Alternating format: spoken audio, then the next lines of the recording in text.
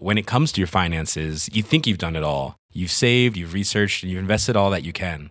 Now it's time to take those investments to the next level by using the brand behind every great investor, Yahoo Finance. As America's #1 finance destination, Yahoo Finance has everything you need, whether you're a seasoned trader or just dipping your toes into the market. Join the millions of investors who trust Yahoo Finance to guide them on their financial journey. For comprehensive financial news and analysis, visit yahoofinance.com, the #1 financial destination, yahoofinance.com. 本当？見えないでしょ？どこにいるのかな？見えないよ。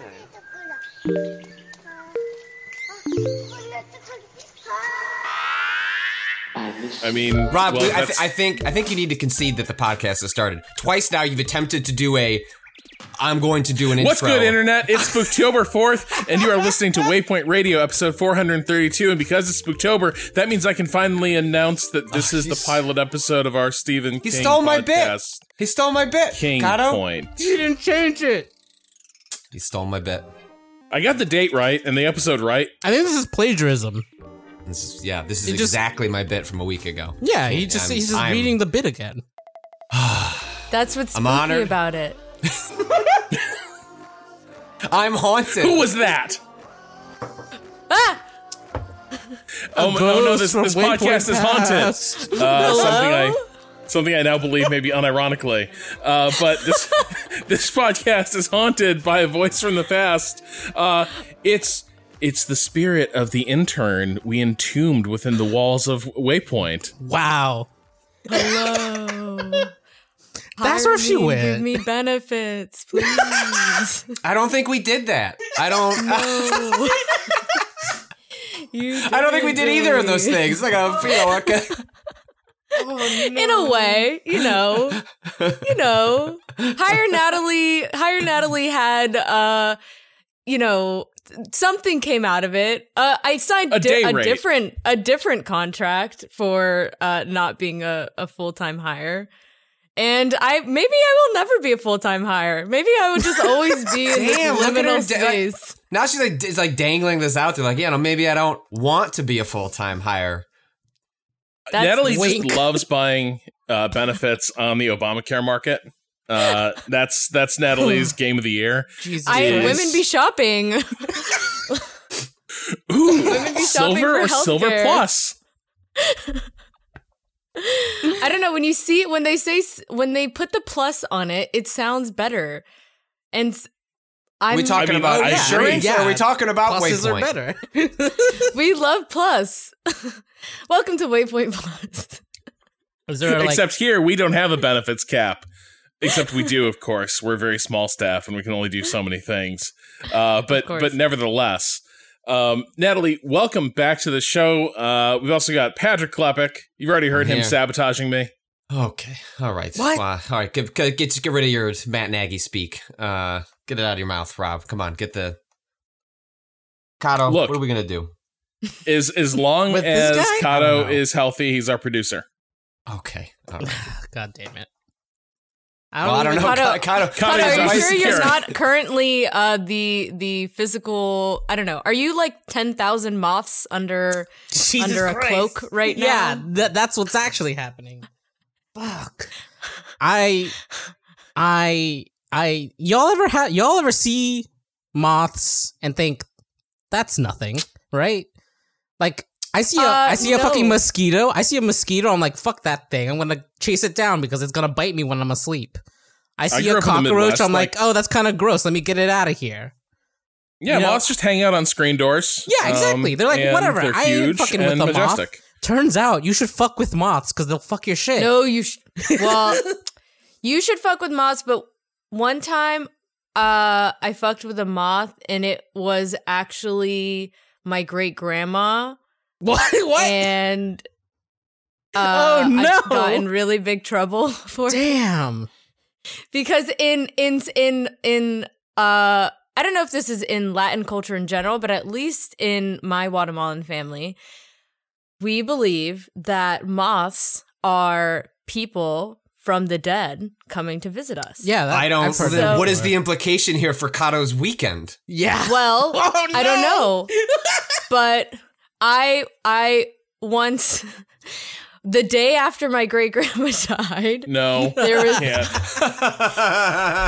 there was a huge moth in the kitchen, and I was like, "Get the fuck out of here! Fuck you, moth! Get out! Get out! Get out!"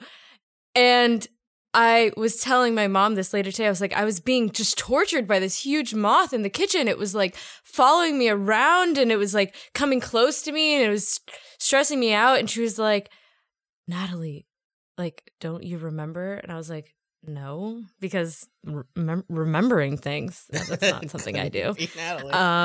Couldn't be me. So she was like, "That was Abuelita Chanda. Oh my God. Came to visit, and she was in the kitchen because that was her favorite room." And I was like, "Right." And she was like, "Don't tell anyone that's in the family, please." Did you kill the moth, or did you just shoo it away? It was an aggressive shoo. Oh my God, she killed it. I don't know if I killed my great grandma moth, but Grandma moth, as we, as one is to call them. My favorite Star Wars character, Grandma Moth. Grandma moth. So, anyway, Kato, maybe you had 10,000 ghosts visiting you this past weekend. I prefer that interpretation. Fucking ripped my ancestors, but but we got traps in the house now. Yeah, we got mad traps now. I lost my entire weekend to fucking a moth infestation because my wife, who is an artist, makes a lot of fabric work. Also does I hear a lot of mending. finger pointing.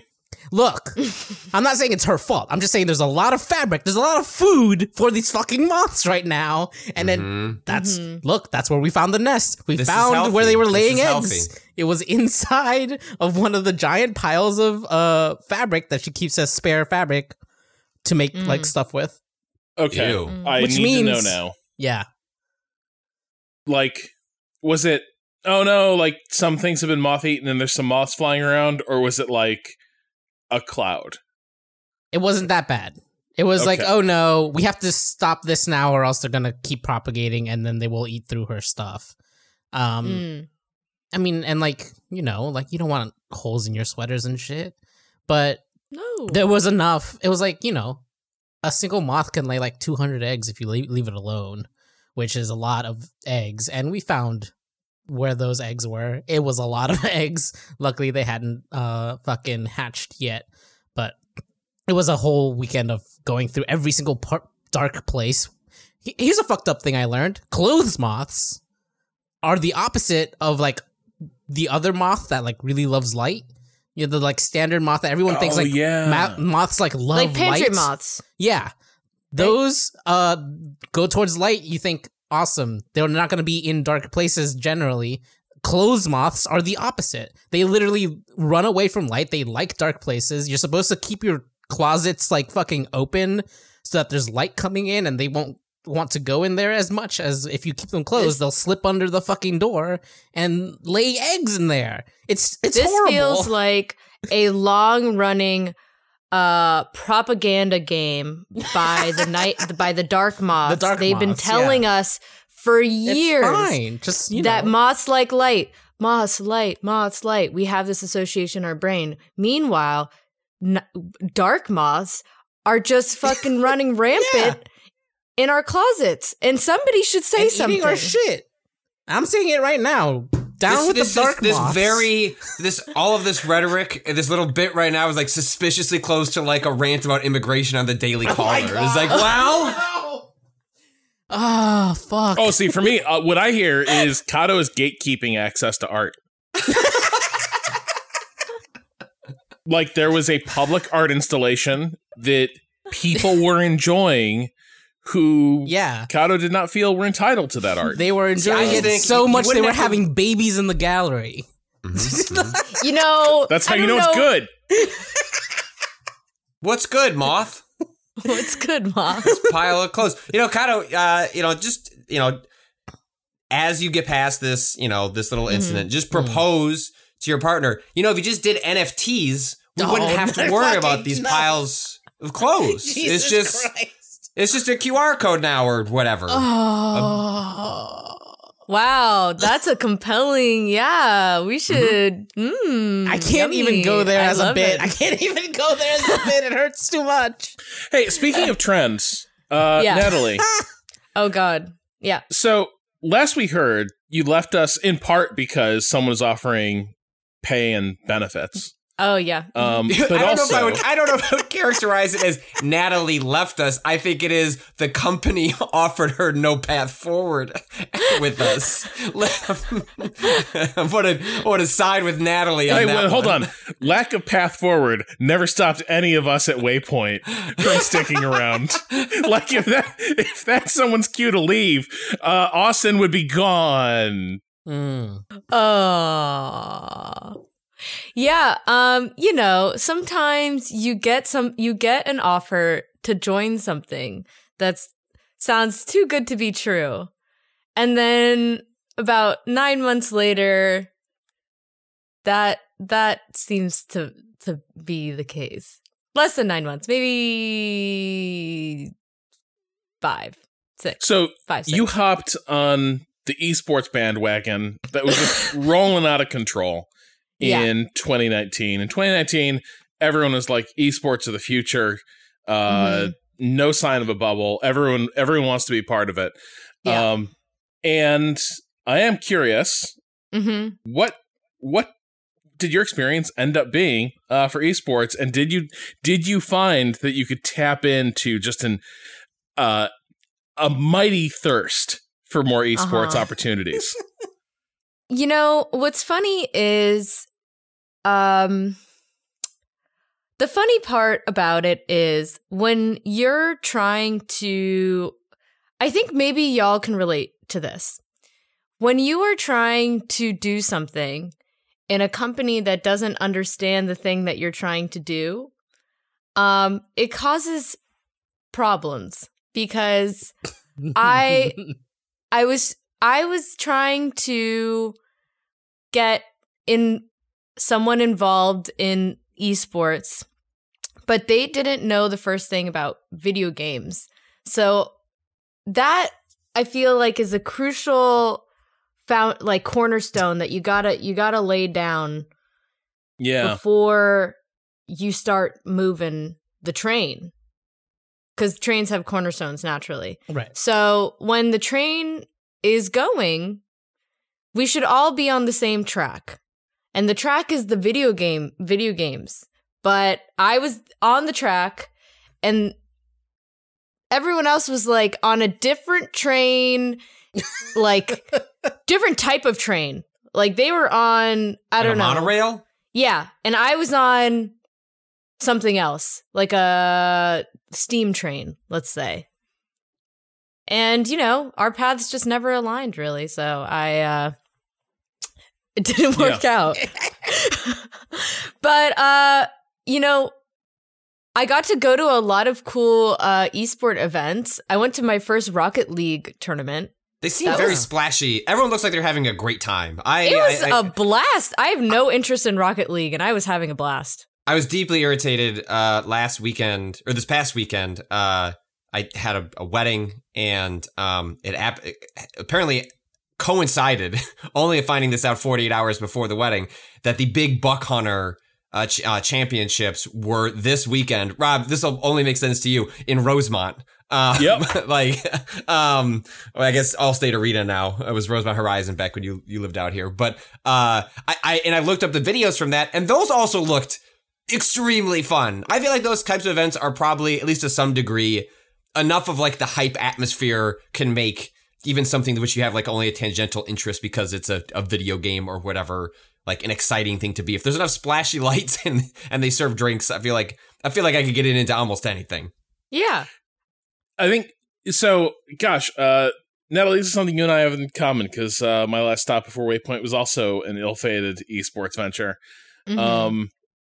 And the thing that I remember is that like the strategic high level view of a lot of companies and people are trying to get involved in esports is they pitch the big aggregate stats, right? Where it's like X number of people watch esports, once a week. It's X number of people are into esports. This many hours are consumed. Numbers. Love percentage. And the thing that, at this company I was at, that was hard to get people to sink in is like, yes, that is all true in the aggregate, but what you're describing is like hundreds of different communities. Like it's super spread out. And so like the biggest pools of like audience and such are kind of already claimed by like major stakeholders and publishers already on the game, right? Like, I mean, you're not going to make inroads with League of Legends outside of Riot's like ecosystem. No matter how many times Riot is like, we love community events. The existence of LCS kind of rules that out. But then beyond that, it's big buck hunter all the way down in some ways, where it's like you can put a few hundred people in a room who are going to have a great time because they love this shit. But that's all it is. And you're never going to see those big aggregate numbers pouring into your business and taking advantage of those opportunities. Yeah, because everyone wants to get the people that are in that room somewhere else, whether that's in another room or like a part of another community.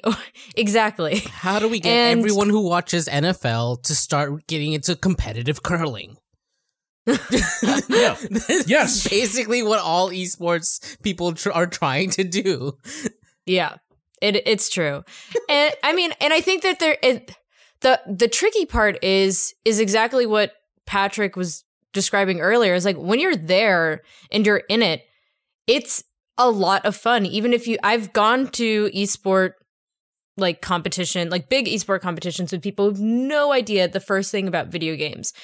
And yet there is like the infectious, energy of being in a big arena and you have competition and all that kind of stuff. And you can, if it's a game you can generally follow along, it's not hard to like lose yourself in that atmosphere, especially when everyone around you seems so invested. So I think that's like the sort of, that's kind of like the illusion in front of everything, or what's the right way to describe it? Like the carrot in front of the stick for everyone. Because when you go to something like this and you see this, you're like, this is incredible.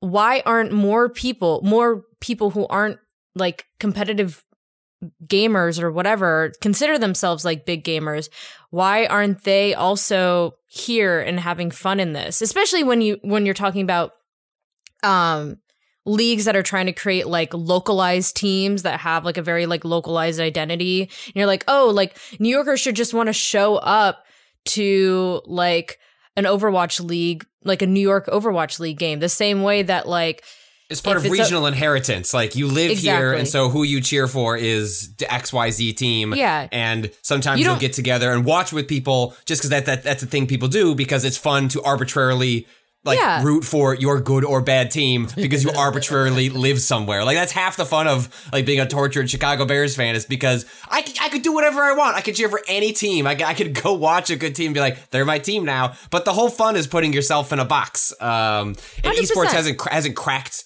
like that in I don't know if that's like that seems more just like a passing of time, like a generational sort of thing that has to happen if they're ever going to get to a point like that. How many people go to a baseball game and have no idea what the fuck is going on? And they're going to most people at a baseball game, I would argue. Most people just go for the atmosphere and the experience of being at a ball game. And like that's the thing that I feel like it could be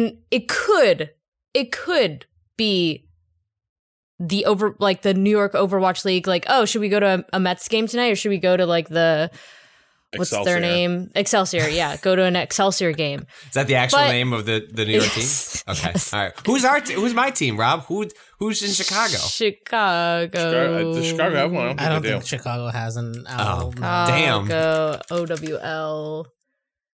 I just got I got a Purdue online writing lab. That seems wrong. Yep. All right. Well, that's team. Anyway, why is there no Chicago Owl team? Question mark. I don't know. Get good, Chicago. The first response to this is because somebody needs to pay like 10 mil and like Chicago. Wow. Well, I guess you need like a Mark Cuban. You need like some billionaire sports owner that wants to dabble in esports because to them that's the trendy thing, like an NFT. It's like, oh, what you need to do now is also own an esport. Like, seems like that. Folks, smarter than me have done better reporting on this, but it's, that was the big, piece from Cecilia, formerly of Kotaku, now Wired, of like, is this all a big bubble? And the answer to her very long, good piece was yes. Well, most of the owners are existing sport franchise families, like that already own various teams and things like that. So it is, it's like almost just a diversification of their own portfolios. Like, I guess we should grab a fucking video game team if we're at it. It's not and again, I think that's where a lot of the disconnect comes, because the assumption is that there's this one-to-one translation of competition, whether it's virtual or physical. And yes, but when like video games have kind of positioned themselves as this isolated hobbyist type thing, nobody's going to think, oh, that's something that I can go do on like a date night, where they would 100% go to a Mets game on like a random summer night, because that's just it. That experience has already been sold, and the door is already open to like the person that understands nothing. So and of course, being in those rooms, a lot of times you start to realize, oh wow, this should be obvious that like this is not the play, but it behooves nobody in this room to point out that this has not got a snowball's chance in hell of like panning out. Like, that's the other part is you'd like certainly in my experience, you'd start to realize like there are some obvious points that people should be making that they're not, and the only reason is because like it does no one any good to be like, hey, what if this entire thing is ill-conceived? Because once you start asking like, shit, does the Emperor look naked to you? Then anything can happen. Yeah, especially when you're the only person with the context to say that in the room, and you're in a room full of people who want to make the thing happen, but aren't necessarily coming from the game side of the industry and are coming from very different perspectives, where like, anything seems possible. So, that was a fun little stint. And then I ended up in game development somehow, which I am still doing and still loving very much. It's a very interesting, it's very weird to be on this side of the industry now, coming from your side, our side. I'll say, now you're playing both sides. Very centrist of you. Very Waypoint. Yeah, Waypoint, the centrists website. It's been. Well, so I'm curious. So I was looking it up. You left back in 2019. Yeah. Did you get a chance to play a whole lot of games in this whole hiatus, or were you kind of tuned out? I will say that the first while I was working in the gig right after Waypoint, I wasn't playing too much. But then I had like a extended time between gigs, and that's when I discovered Final Fantasy 14 online. Right, and we had you on for the like game of the part of the Game of the Year podcast. I remember at that point you were no longer with Waypoint, but came in and talked a lot about Final Fantasy 14, including some stories that we cut and did not air, but were delightful, and I'm glad I heard them. Yeah, they it was. I haven't played in a couple months because I've been in a deep game production phase that has just like consumed all of my time. But that was like one of the biggest. That I played a ton of Valorant when it first came out last year. I played a lot of Destiny with Kato last year. Oh my god! Yeah. And so I feel like once I kind of left that, I had time again to play games. I would say 2020, I did nothing but play video games all the esports time. Dream was alive in your heart. Yeah, I mean, we all start a competitive video game, and we think to ourselves, hey, like, what if I was magically brilliant at this? And especially when they're new. Yeah. I was like, yeah, I'm in on the ground floor. Like, we all are on the same playing field now. And I like look to my left and I look to my right, and to my left is like a 12-year-old who's been playing Fortnite since Inception. His Inception, of course, just out the womb playing Fortnite. That Christopher Nolan movie with his dad. He's like, damn, need to get into Fortnite.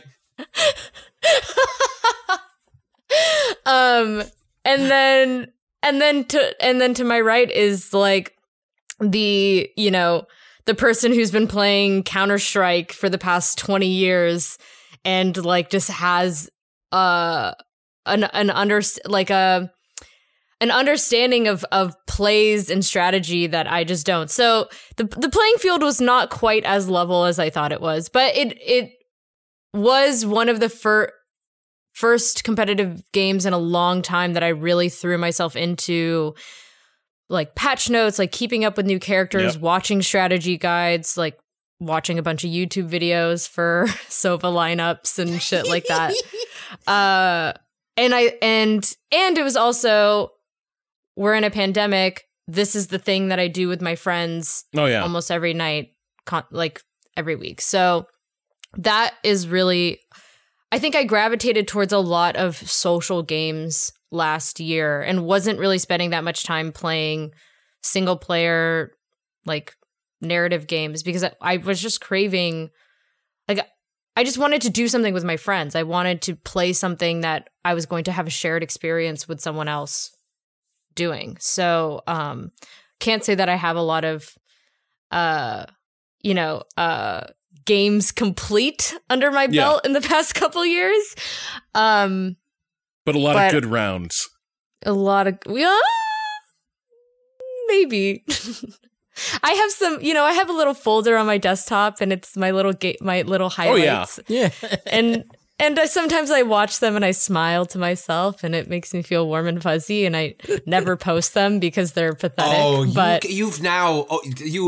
existence of this folder now means inevitably I am going to just wear you down until you do a stream in which we open that folder and we watch those clips. The folder and we of dubs. Talk about, yes. That's also a great, that's also like, file that away kind of under like another good idea, along with like Steam hours, is like going through people's gamer highlight clips and talking about them. That is incredible. We absolutely should do that. Not mine though. Everyone else's. Yeah. Okay. I'm still holding on to a couple from PUBG that are just utterly incomprehensible because it's like just like blind firing in the underbrush and like racking up kills, and I'm like, that was fucking tight. And it's like you can't see anything. That's the thing. It's like half of these clips are like me just spraying, and I get like one kill, and I'm like, yeah, like let's go. Oh, beast mode activated. Yeah, and it's like, oh, you're aiming, your like fire discipline is terrible. Actually, you should not shoot. It's like called this. recoil control. Yes, thank you. I like it. That's what I like to lean on. Yeah. It seems like you missed a few games, but I think there's some good ones to get into. I think, that theme, like I want to build connections. I want to like be with my friends, but also like be like involved in my solo pursuit. I think the game Death Stranding has a lot to say to you. Oh, really? At this point. Yeah. And now, of course, you can finally see the artist's complete vision. The Death Stranding director's cut, which Hideo Kojima has said isn't. So, riddle me, a director's cut is normally longer or shorter. Well, this has some extra content. Right, but it was all made when the game was done and with the game in hindsight. I mean, that's just Sony's branding shtick. Right. Is they're calling these kind of expanded editions director's cuts, and like it's just funny because normally studios just get behind that and go, "Yep, all right." Whereas like, at least to his credit, he's got like, "Yeah, this is really just some bullshit marketing. I want to make it clear that I had full control over the original game. The game was the game, and then this is some other stuff." Which is just funny. So, you rarely see someone go out of line, out of the messaging line that way. Right. Well, yeah, when you're putting a disclaimer on every trailer that comes out, I did not edit this. Not edited by me. not a Hideo Kojima editing original. But so the extra content was made post-release. So it was made in like after the game had already been done and out, and they decided to. Okay, so that's also wait. It's effectively fancy DLC. Yeah, they did. I mean, he did, but okay. But it's not a director's like the implication of a director's cut is frequently with hindsight. This is the thing I wish I could have made, or I was prevented due to budget, studio interference, yada yada yada, deadline, like that's shit. Yeah, and anything like lots of reasons you'd or you're just Ridley Scott and you just want to go back and fuck with it again. You know what I mean? Like that happens. But this was not that. Like this was more just, would you like some more Death Stranding before they get around to talking about whatever they're doing after the fact? The answer may be yes, by the way. So I thought I was pretty done with that game, but Austin was selling me on it the other day. Especially like he basically like worm-tongued into my ear. He was like, with that new TV, I'll bet that game would look extraordinary in widescreen mode. You should really check it out. And I was like, with that new TV, I should check out the widescreen mode. The implication here that you need to be convinced to go back to replay an old game. I don't know that I'm fully buying Austin as worm tongue in this situation as much as someone made an idle suggestion to play an old game again. That's just Austin. You know what I do? I do like doing that. So did you play Death Stranding through to the end the first time? Oh god, no! But I actually just fired it up to check out whether that widescreen mode was as cool as it sounded, and it's pretty terrific. Like the game looked great on PS4. It does look. Wait, but you finished now, it once, right? You did finish the original. Yeah, okay. I had a slightly unconventional path through that game. Didn't activate a lot of the network features by accident for a good portion of it. Oh, perfect. You're a about building connections. I remember. So you got no. God, likes. I wish I still had my notes from that Hideo Kojima thing to the Death Stranding thing I went to at Tribeca Film Festival, where it was like before we knew anything about what the fuck that game was gonna be, and he just said, like, it's about the internet or something like that. And I was like writing this shit down and I was like, what the fuck am I writing down? But I guess for you, it was about lack of it. I mean, is that the equivalent of like a pacifist playthrough of like Skyrim or something, like playing with no internet? Yes, let's say it is. I think it's a special achievement that wait, so you played that game without any of the like other players building things?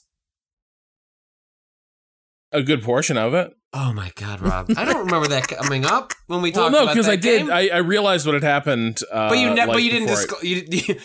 You didn't ethically disclose that you didn't turn on the internet. You just sat in your realization.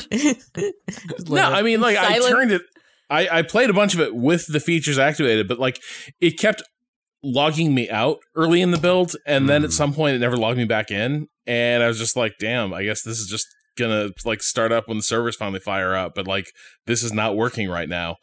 And then like finally I was like, this has got to be working. Like these highways are unworkable by myself. So I just need to I need to see what people have done. And it turned out I may have even slightly preferred my little lonely island. Really? Yeah. It just made me so angry when I saw poorly placed zip lines. Like, I was like, who the fuck would have put that there? God damn. You don't have to use it.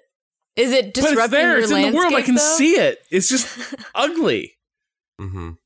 And then like 20 feet away, there's another zip line. It's also shit. And it's like, God damn it. Like, fucking measure, people. Is this editor brain happening right here? Like, you see something, No, you gotta this fix is just it? Rob. This is just This is Rob. Like, maybe it's why Rob became an editor. Sure. Like, that's part of like a career path funneling through interests and attitudes. But let's You're just up there in the mountains trying to enjoy the wintry mountains, and there's all these poorly placed like anchor lines and such, and it's like all these garbage climbing expeditions that just failed around you. And of course they failed because these people clearly didn't know what they were doing. Whereas mine were positively decorations of the landscape. I was improving it. I was in the world of Death Stranding and adding to its natural beauty and wonder. Did you get lots of likes? Of course you Did were. you get lots of likes for your shit? Once I logged in, yeah. Are you sure about that? What if people were like, fuck this, I'm gonna just smack my shit down right here. Bop. Well, I mean, that Dislike. happened too. Like, sometimes I would have a perfectly placed thing, and then some, like, fucking hacks thing was, like, 20 feet away, and everyone was using that. And it's like, that's just because you see it first. That's just because you see it first. But if you went a little further, you'd see that I have a better ascent line. Oh, boy. Anyway, Death Stranding Director's Cut. I made the Director's Cut of Zipline Networks, and I wish you could have experienced it if I'd remembered to log in. So, as I am the only one who's playing games, let me just check in on two things I played this weekend. I did a little detective work with the early cases of Hercule Poirot. Oh. And What? it's cute. It's a Microids adventure game. It's not too dissimilar from Frogware stuff. I admire the fact that the artists. Was that the actual title, by the way? Yeah. The what? Oh, the early cases of Hercule Poirot. Early key. Okay. Or maybe I got the title wrong. No, it's fine. It's fine. I'm just making sure. Now I'm looking it up. Yeah. Okay, cool. Poirot. Yeah. Oh, sorry. Oh my god. Wait, why am I seeing these for $300? Excuse Because me? that's a book. Oh, that's the wrong one. Okay. In my defense. What? I'm glad I asked. In the past, they made Agatha Christie's. Agatha Christie's Hercule Poirot. Excuse me. The early cases, which you can buy for just $300 on Amazon. What? That's a steal. I am playing Hercule Poirot, the first cases. The first case. Crucial difference. I think they've imagined a new past for Hercule Poirot. Like, he starts out as kind of a disgraced cop, having gotten an ill-advised shootout. I don't remember this from the mysteries, but you sort of been exiled to rural Belgium to do detective work. They imagined for their artist's rendering of Hercule Poirot. You can sort of see David Suchet's Poirot from the TV series in there, but like hotter. Like they definitely were like, what if David Suchet was like a sex symbol? As almost assuredly he was in his younger days. I'm just assuming here. It's kind of charming. It's cute. It's not as ambitious as like some of the Frogwares games you might find. It has the problems of so many detective games, which is that how do you create mechanics around detective fiction where like you want the player to like go through the process like solving the case, but how do you like render that in game mechanics? And where this keeps tripping me up is that there's tons of places where the game wants you to make deductions that are so obvious that you just be like, but you just told me the thing. And so like you'll get I get stuck because the game will give you like two pieces of information, which is like, okay, so you know this woman is like selling her all her like art, and you found a letter from the phone company that their service is cut off for non-payment. But until you connect those two things, you don't unlock the observation that, like, hey, this person's having some money problems. What does it mean to connect to? Is it like you go to a little string murder board thing, and you like create the strings, linking pieces of information. And when you link a good one, Poirot's like, a stroke of genius. And then new leads open up. But if you connect the wrong ones, he's like, no, this is, I must use logic. No. I love that the little soundbite for this is your mind is your best asset. I'm always saying this. He's very proud of his little gray cells. Oh yeah? Does he say that? Is that a Poirot saying? That's a Poirotism. Oh, okay. Little gray cells? Yeah. Yep, the little gray cells is his intellectual matter that allows him to solve the cases. Yeah, it's cute. I sort of like spent a lot of the weekend trying to solve these cases, having some success, but also looking up some walkthroughs and being like, I don't know what two pieces of information this game expects me to link together to solve the thing that's clearly like going on here. That's so like you can make the deduction before the game allows you to mechanically present the deduction that you've made already. It's like, so you'll have the whole spiderweb murder board thing with different facts and information you've gleaned from like studying the crime scene and interviewing witnesses. And all these things will exist as like nodes on this little map. And you click on one node and then you draw a little string to the node that you think is like related. And once you've connected those two nodes, a new observation or insight unlocks that opens up further connections. Right. I guess my like dread when it comes to detective games like this is ending up in the place where I'm just connecting every possible option to whatever node that I need to connect to move forward, because I know the answer, but I don't know like what the game thinks the material evidence for that is, and that's just like the worst place to be in. Yeah, in my opinion, for like I oftentimes that will happen with like a Phoenix Wright game for me, where I'm just like at the point where I'm like, I know that I have the case solved, but I'm just not picking up the right piece of evidence or whatever at the right point in this monologue, that I'm missing something, which is like very disorienting to the whole like mystery of it all. Yeah, and so you end up doing the adventure game thing a lot, where it's just using clue on other clue until stuff breaks open.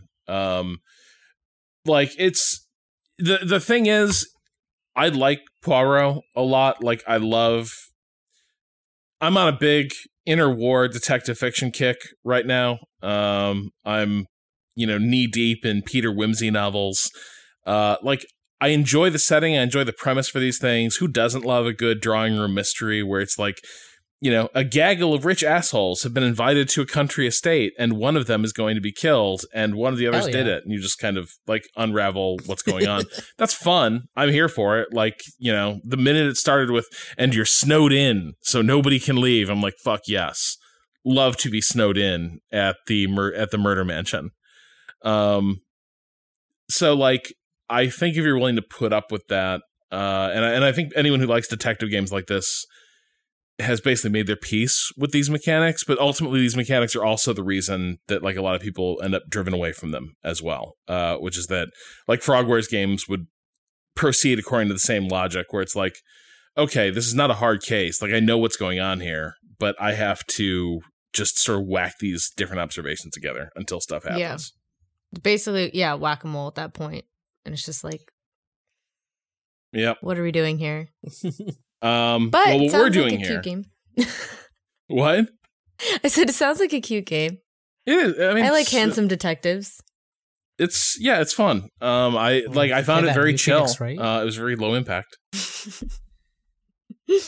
Natalie, you should check out the new Phoenix Wright if you like handsome detectives. Handsome detectives? Yeah. I've given Phoenix Wright a few tries. I haven't played the new one. I would like to. I think those games are good. I think it's like there's like a tedium to it that I don't like, just like the door shutting in my face over and over and over again because I'm not doing, I guess, what's the difference between that and like jumping at the wrong time in like a platformer jumping puzzle or whatever, you know? So it's the same thing. I think I just get a little bit more frustrated in that, being stuck in that type of mechanic than in other ones. But I have a great appreciation for Phoenix Wright. I think they're good video games. I just haven't really sat down and gotten through one.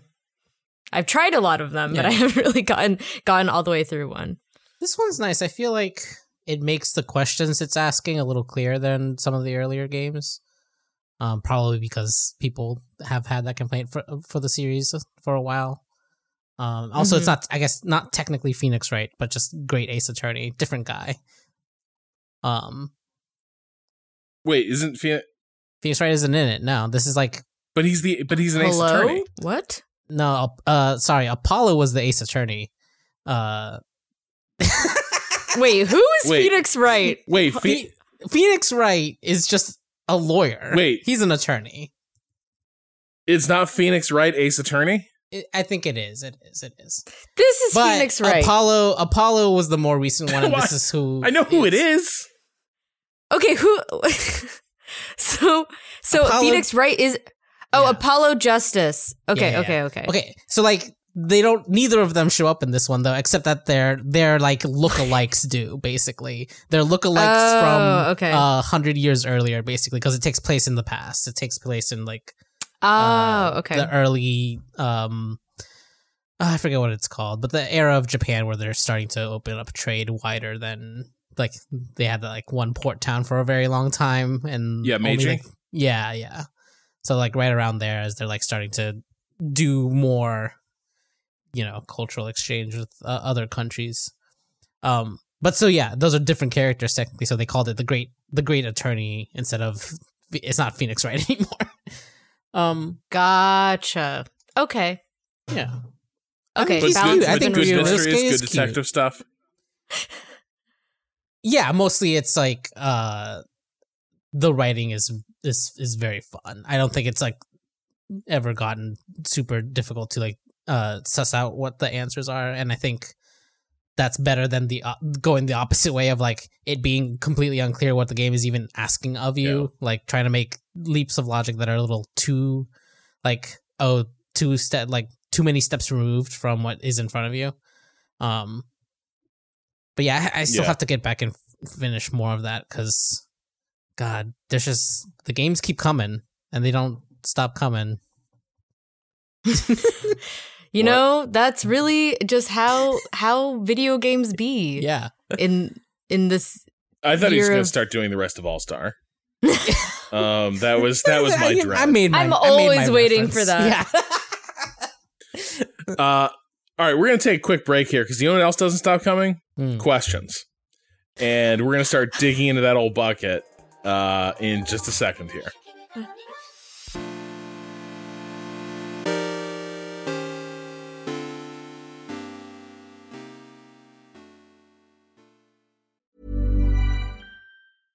When it comes to your finances, you think you've done it all. You've saved, you've researched, and you've invested all that you can.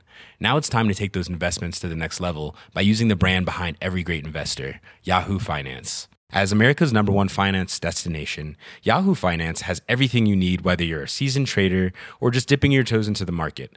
Join the millions of investors who trust Yahoo Finance to guide them on their financial journey. For comprehensive financial news and analysis, visit yahoofinance.com. The #1 financial destination, yahoofinance.com.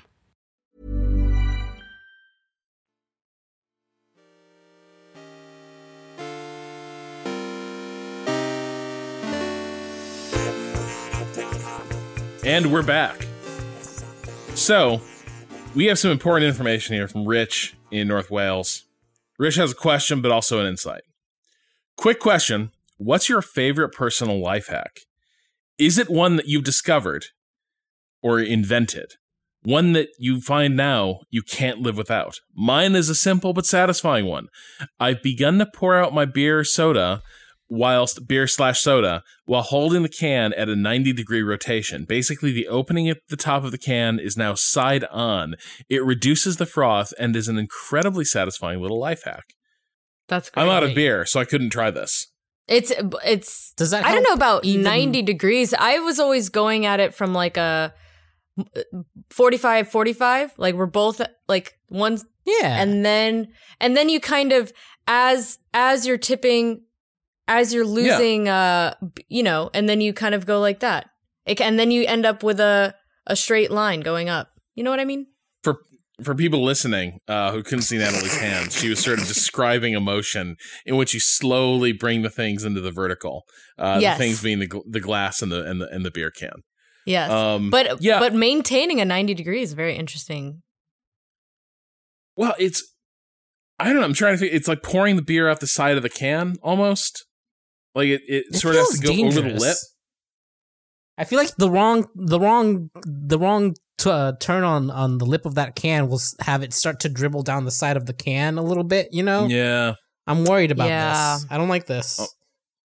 We just have to try it.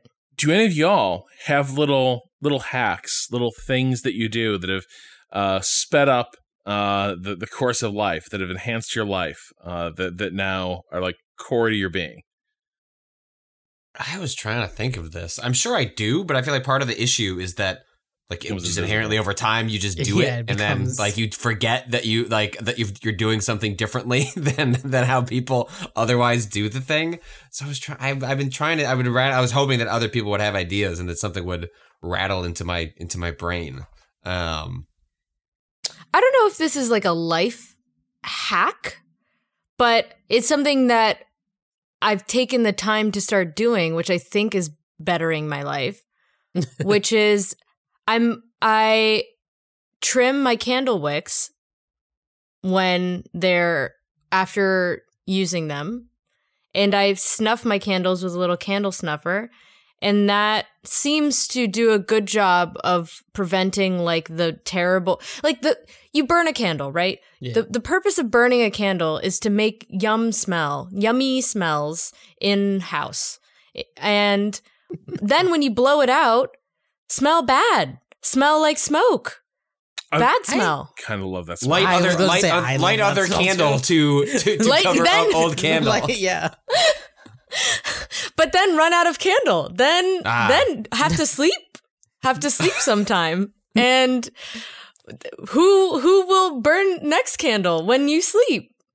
Rob will. Need roommate with alternate schedule to keep lighting it. If there's one thing that never goes wrong, it's roommates and candles. Just good shit right there. And also, I will say that whenever I light a candle, I always make sure to light it so that the whole top of the candle becomes melted before I blow it out, because then you prevent your candle from tunneling. Yeah. Right. And some candles just tunnel. Not if you light them long enough. You got to leave it long enough, because candles have basically like a burn memory. So for however long you let it go the first time, however long you lit it the first time, it will always melt to that same point. So if you go all the way and the whole top is melted, then every time you burn it, the whole top will be, and you'll get all of your candle, rather than getting like one little pillar in the middle. Huh. Mm-hmm. Well, now I need to do different experiments on candles.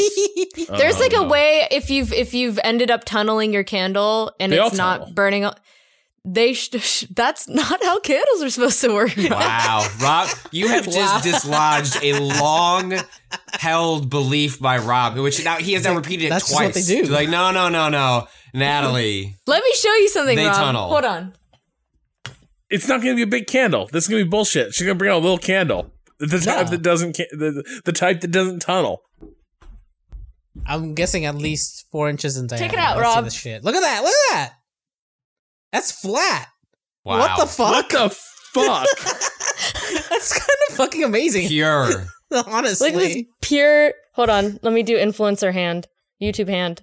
There you Okay, go. so we rhubarb. can't look at this. There's a highly reflective lavender, like candle holder cylinder. Yes, this and is it's called. perfectly level. Yeah, perfectly. Yes, it's a perfectly level candle. So yeah, that's why you gotta, and when you burn, you want to make sure the wick is always pointing straight up, because if you have it angled like a certain way, then it'll push. Yeah, that makes sense. I'm so happy I You could gotta actually control the wick. You gotta control the wick. You gotta make sure wick stays small. Look how small my wick is. You see that? Yeah. Small wick. It's pretty short. It's pretty straight. Yeah. And the first time I burned this, I let the whole thing become melted, and now it burns the whole thing every time. And then, yeah. I'm shaken. Rob, we're gonna cut to Thursday. Rob has bought $200 worth of candles. He's gonna be doing a Twitch. One of the Twitch streams is just gonna be him watching these candles burn. Look at this shit. People got like dog cams, panda cams. Rob's got a candle cam. Honestly, Rob, if you wanted to set up a candle cam that you were checking in on every so often, but was just going for like 24 hours, we've had worse ideas. I would put that on one of my TVs, like it was. Yeah. Like what do they call those things? The Yule log, things that people put on. Rob, you have to have some ready for our stalkers. That feels like the right as small flame instead of sitting next to the fire in the zone. You're gathered around a tiny candle. The candle cam comes up. The candle cam comes up. That's great. Rob running an OnlyFans for his candle cam. Well, now he can because Only cans for candles. Right, that's the type of cans that Only cans sounds like something else. Kato, you got any little life hacks? Fucking no. I feel like I must. Nope. No hacking of life for Kato. No. Just full game mode for Kato all the time. Yeah, That's I'm like always constantly struggling with life. All my life hacks these days are like, what are the white lies I can get away with my kids to get them to do things, right? Like, and like that goalpost is always changing. Yeah. To like the one that always sticks out to me. I was like so proud of myself when like it was deployed and it worked. It was you're always trying to expand like what your kids will eat, and a lot of that is they like a thing. How can they dress up the thing they have or give them like a variation on it that's close enough? So it's like all kids love pasta. It's like well, can you give them like spinach pasta and other things that like you throw some butter on it, and it's like that's much healthier than whatever standard thing they're eating. We were trying to get my oldest to try fish sticks, because fish sticks rule. And a lot of fish sticks when I was younger. But if you're used to chicken nuggets, it's got a different taste. So she was like in the bath, like in her element. We don't normally let her eat when she's taking a bath. But I was like, all right, what if I like a special treat? I'm going to try something new here. So like you can have it in the bath and like just be careful. And I slid the fish sticks over with other things that she likes. It's like, what's this? These are chicken nuggets. I'm like, oh. Like, sometimes you have chicken nuggets at home, and then we go to McDonald's, and there's different kinds of chicken nuggets, but you still like them. They're still chicken nuggets. Like, yeah. I was like, well, these are just a different kind of chicken nugget. Like, it's just new. It's like a different shape. It's like, oh, all right. Wow. Takes a bite out of it. It's like, I'm waiting. What do you think? It's like, this is a great chicken nugget. I was like, I'm happy. And she like tore through them, and then ate like an entire bag in like in 2 weeks, constantly asking for the fish sticks. So it's stuff like that. And then as you get older, realizing that the life hack does, like another one was gating iPad use with the passcode. And then I was sitting with my oldest, and she was right next to me. She's like, can I watch something on the iPad? I was like, well, in a minute, I'm finishing something up, and I look over, and I was like, but you can hold it while I like finish up whatever I was doing. And like, beep, boop, beep, boop, boop. She puts in the passcode, and I was like, you don't know the passcode? She's like, yes, I do. I watch you do it. And I'm like, oh, son of a bitch. You memorized the passcode. I'd never seen her do it before. And then finally I was like, all right, well, now I guess I'll just give you the iPad and you can punch the passcode in yourself. And so like for me, I feel like I probably used to have more things personally, and now it's just all gone into parenting. And then it's just like, what are those little cheats that I can do to get things like slightly easier along the way while parenting? And those are the ones that came to mind when I tried to think of it from that angle anyway. That's very good. It's all life hacks here in some ways, but are they really hacks if each one is associated with some sort of special item or purpose-built piece of equipment that like does the thing? I don't know that it does. I mean, Rob, like, you know, I feel like the story of your life is like constant pursuit of life hacks, but like then you just find a new life hack you want to get interested in, and so you're just stuck with all these potential life hacks that you have yet to take advantage of. I will tell you. Okay, there's two things that are immensely useful. That I'm looking at in my kitchen right now that like are cheap and like they're so why didn't I think of that? And it's because other people did. One, little bacon press. A little cast iron like flat slab that you warm up on your griddle or your pan.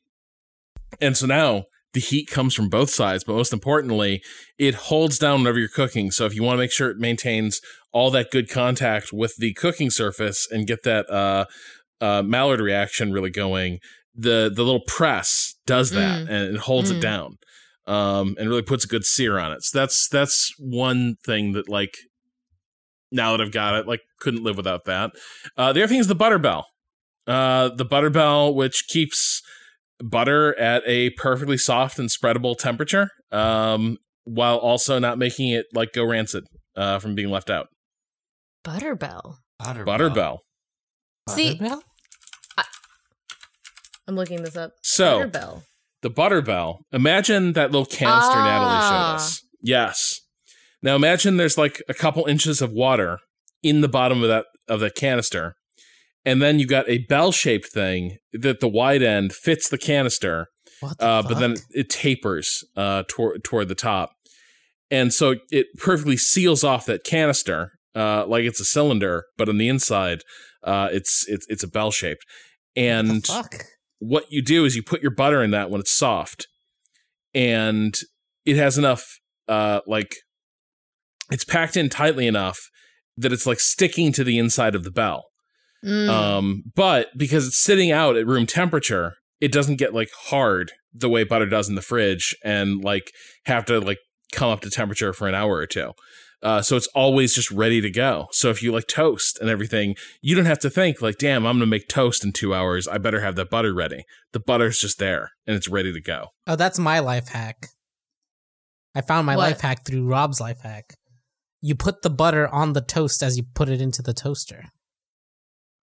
It just melts in the toaster. Well, I mean, I have a toaster oven. Have the problem right? I have a toaster oven. That's spread it. Yeah, I was gonna say if it's vertical. No. Like, it's not like a not like a pop-up toaster. A toaster oven where you lay the pieces. I was trying to flat. imagine. I'm like, oh my how God, does that work? It's just a toaster full of butter after a couple of days. But you still have the spreadability issue, don't you? No, you just put it on there. A little pat. You just place the pat on there.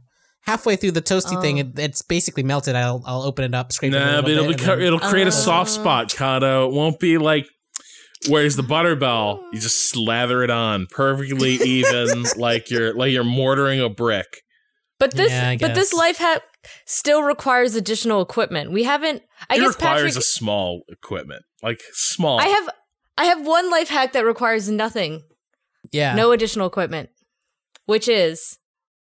When you have an avocado and you know, not often do you use the whole avocado. When you want, sometimes you just want a couple slices, whatever. Yeah. So, life hack, run the rest of the avocado, pitted or not pitted, doesn't matter, under cold water and put it in an airtight container. So like a, Ziploc bag or like a little, whatever, a little Tupperware. And that will keep the avocado for like at least the rest of the day, if not till the next morning. Without the use of lemon or, the other sort of that was going to be my life hack. When you don't use olive and avocado, turn the rest of it into guac. That is a very good one. Well, not forever, but still. A couple of days, depending on how much lime you toss in there, which for me is like an entire lime. Yeah. I love lime. I'm a big fan of lime. Okay. I did a Google search. From simplemost.com, the 16 best life hacks of all time to make your life easier. I want to share some of these. Oh, hell yeah. Okay. With you. Here we go. All right. This is the first one that came to mind. If I saw someone doing this in their home, I would just turn around and go away. 3, pen spring protection. Apply a pen spring around your cords to keep the ends from fraying. Yeah. Just what you need to protect all of those phone and laptop cords. Yep. And there is an image of an old, you remember the old giant, like fat iPhone connector? Yeah. But like whatever, with 15 with someone, with someone, I guess, busted open one of their pens and took the spring and put it around it. This doesn't feel hacky to me. Here's another one. This is actually, this seems really important. Check your cell phone while house hunting. Make sure you've got cell service while you're house hunting. You wouldn't want to move into a place where you couldn't take calls. Life hack. Life hack. Life hack. This one, when you're on the market. Okay, now we're getting a little weirder. I feel like Rob and Kato specifically are going to have some thoughts on number 8 on this list. Cut perfect cinnamon rolls with floss. Ew. Believe it or not, dental floss will help you slice through dough with ease, giving you perfectly shaped cinnamon rolls, cookies, and more. You're using floss? You're just out here using floss? Everyone's out here thinking like, oh, but what about that weird minty wax shit on it? There is floss that is not covered in shit, that it's just string, basically, that you can get that would be good for this exact... You're taking it out of your... But then it's not floss anymore. It's cinnamon roll cutting string. Yes. I'm not going to use that piece of floss later, but... Wait, why the fuck don't people have piano wire? Because nobody else has who's got an at-home piano these days? Who's out here buying giant wheels of cheese? You're the only one going straight to your cheesemonger and getting the entire wheel uncut, Rob. I'm sorry. You live that full cheese wheel life. Well, those are very good life hacks, Patrick. I got one more. Oh. Fill a large bucket with a dustpan. The only word I can think of to describe this hack right now is brilliant. And it shows someone oh my God. taken a dustpan. So imagine a sink. Yeah. And you put a dustpan and you kind of prop that up underneath the sink, so that the wide part of the dustpan, you got the handle, and like imagine you're funneling the water from the dustpan into, I guess this requires the handle being like hollow. And then that is taking the water and putting it into a large bucket at the bottom. For all those times, you're trying to fill this large bucket, Get a dustpan. This and feels you don't have a me. shower. I don't like this image. This is cursed. I hate it. I hate it. This bathroom gives me bad vibes. It's like I don't know where we are. I'm not liking the energy of this. I'm saying no to this life hack. I will not be using this house one. Somewhere. This feels like a subway bathroom. Ozzy would never. The bucket and the dustpan are both two halves of a item of power, object of power. Yeah, need to fuse. Yeah, for maximum strength. I don't like it. I don't like that image. Sorry. No, it's very bad. All right, so. Next question comes from Jackson Hall. Jackson writes, "Hey y'all, the two pillars of my favorite forever games, any Monster Hunter game and of course Stardew Valley. I've never repurchased and re-engaged for multiple hundreds of hours per platform than Stardew. I can count up to 3 consoles where I've dropped money for it. So question, which games have you purchased and seriously engaged with on multiple platforms? Do you find the different hardware context reveals something novel about the gaming experience?" Yeah.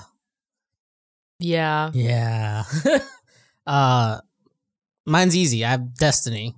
I've played Destiny on multiple things, and Is that what they mean though? I feel like this is more, hey, I'm buying Mario 15 years later.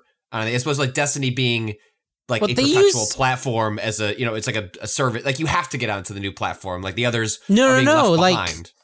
Well, no, I mean like concurrently. Like I can play Destiny currently right now on my PS5 and on my PC, and those two I spent money on both of those separately. Oh, sure. Right. Yeah, I understand that. And like I feel like the difference there actually, honestly, I don't know. Destiny is one of the only FPSs that I think feels good to play on a controller. Like everything else feels bad to me because I'm so used to their like particular tuning, and it doesn't translate because they're like specific like bullet magnetism and aim assist is like very, very specific. So I'm really bad at FPSs on controller aside from Destiny. Kato, I have an urgent question. Yeah.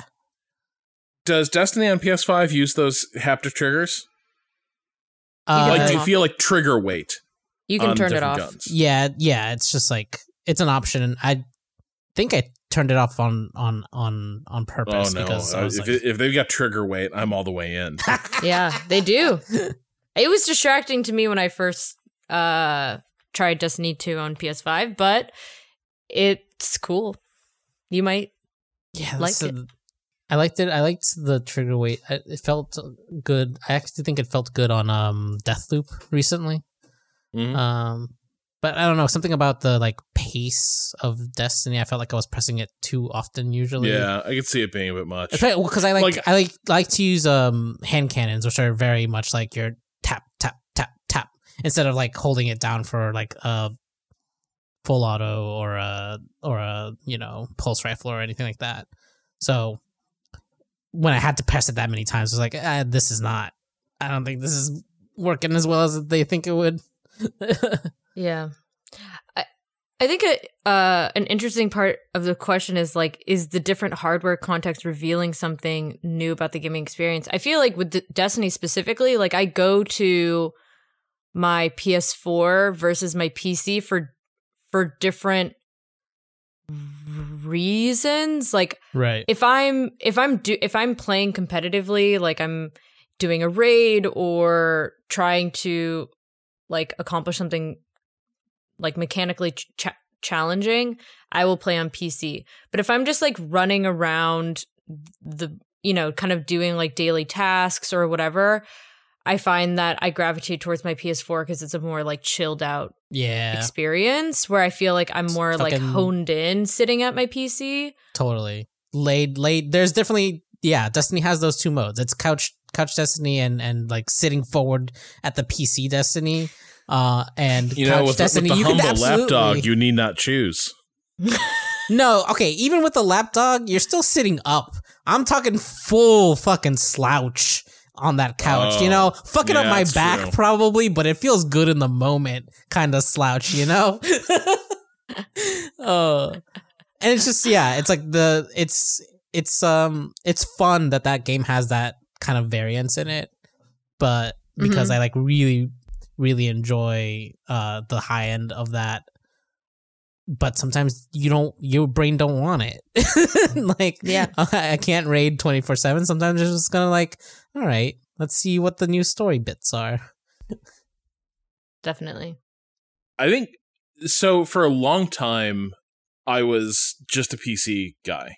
I just played on everything on PC, and so I got really used to just PC ports, and that was my normal. Like I was just I fully accepted everything that came with a PC port, and so there was stuff that like didn't register with me as being as bad as it was, but like I didn't realize how many like ports are basically faking analog stick input with like mouse motions and everything until I finally started playing more on consoles a few years ago, and suddenly it was all I could see when I was playing like slightly iffy PC ports, and like it was like suddenly I couldn't handle them anymore. Dead Space is the one where I realized I was kind of ruined for this. Where I was playing Dead Space on PC, And then I started playing it on Xbox, and I was like, holy shit, this game feels like really good.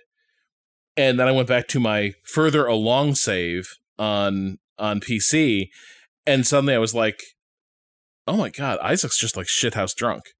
Like nothing feels right in this game. Like nothing tracks right. The motion feels off and weird.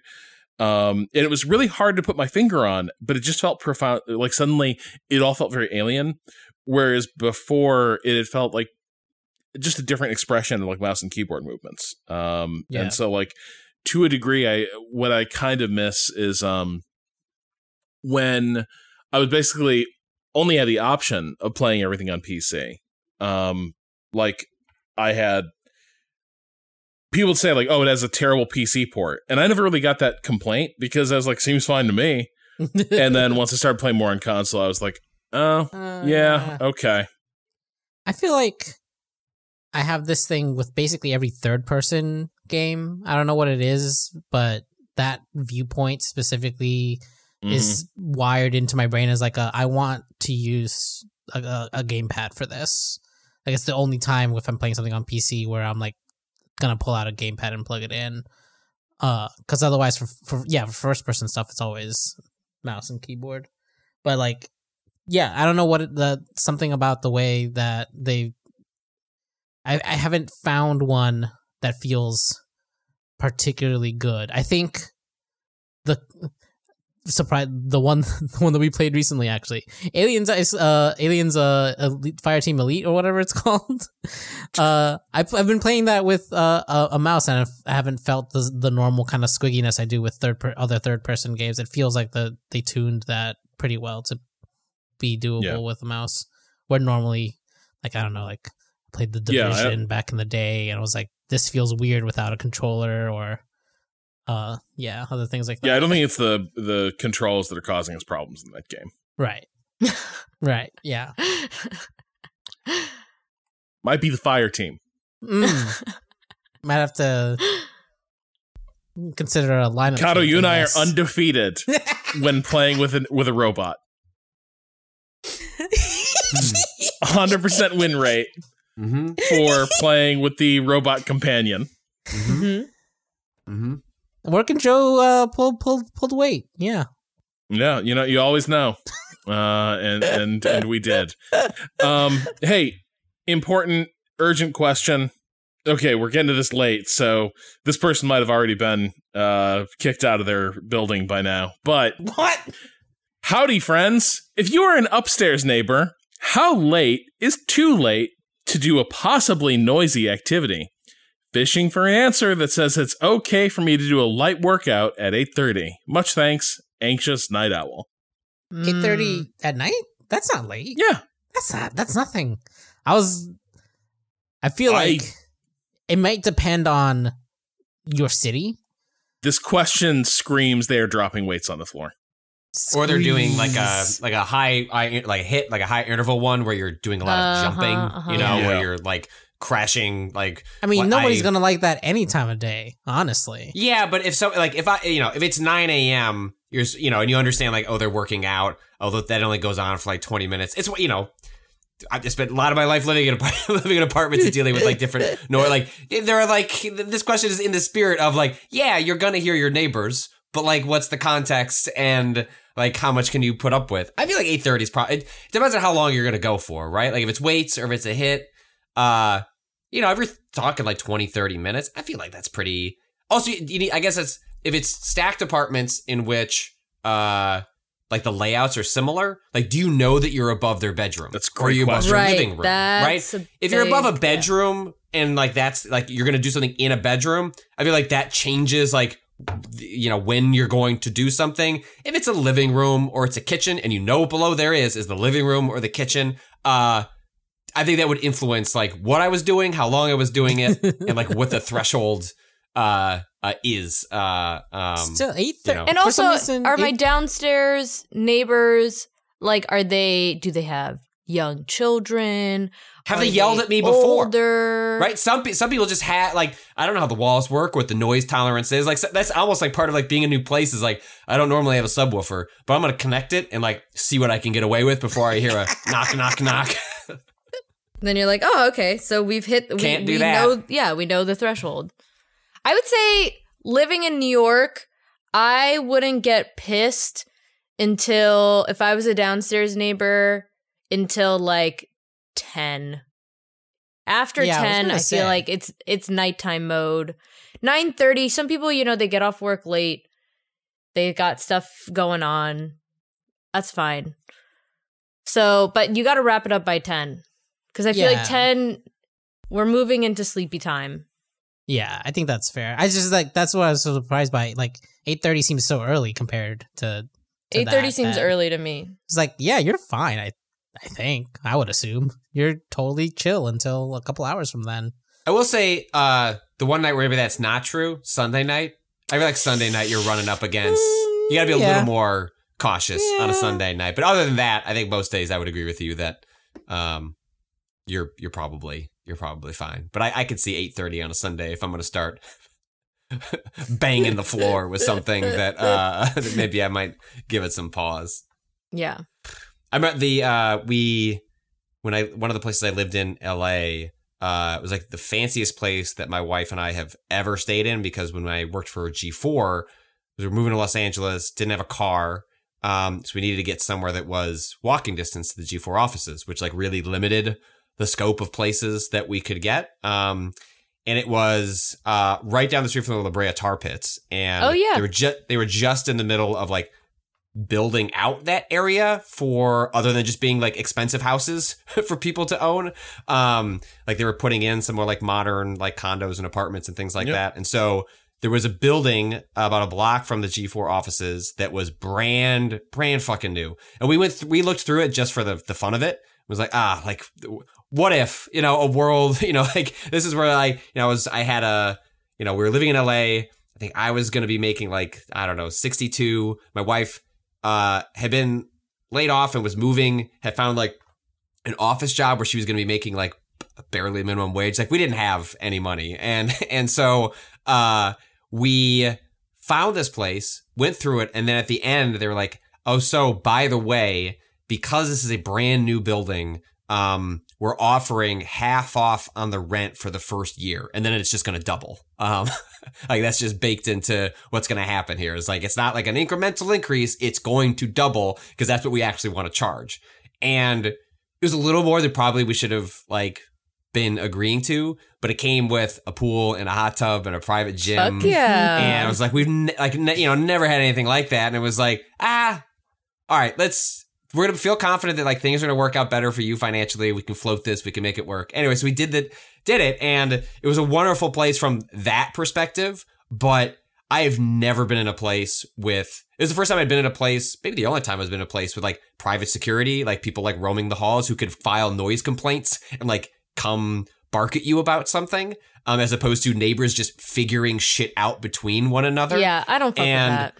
We constantly had issues where the security wouldn't tell you who was complaining, why they were complaining, what part of the apartment was being complained from. Because frequently it was like, hey, is this like an issue where we didn't have a subwoofer, but like the speakers are misaligned? Like, what can I do to make this better so that I can enjoy my overpriced apartment that's about to become even more overpriced, and also make like my neighbor happy? And the security guard would be like, yeah, it's a reasonable question. Can't help you. Like, and the absolute worst of this came like very close to the end where I think it was a new Super Mario Brothers had come out for the Wii, and like it had an early copy, had some friends over, we were drinking beers, playing it, and we like had dinner around the corner and come back and we're playing it. And it was, we're in the 8 to 8:30 zone, and this is a Friday night, and we're having a great time, like fucking each other playing the game. And all of a sudden, like 8:45, knock, knock, knock. I was like, and there's the security guard. I'm like, yeah? What? He's like, oh, we got a complaint that you're laughing too loud. And I was like, you what? And he's like, I know. I was like, what am I supposed to do with this information?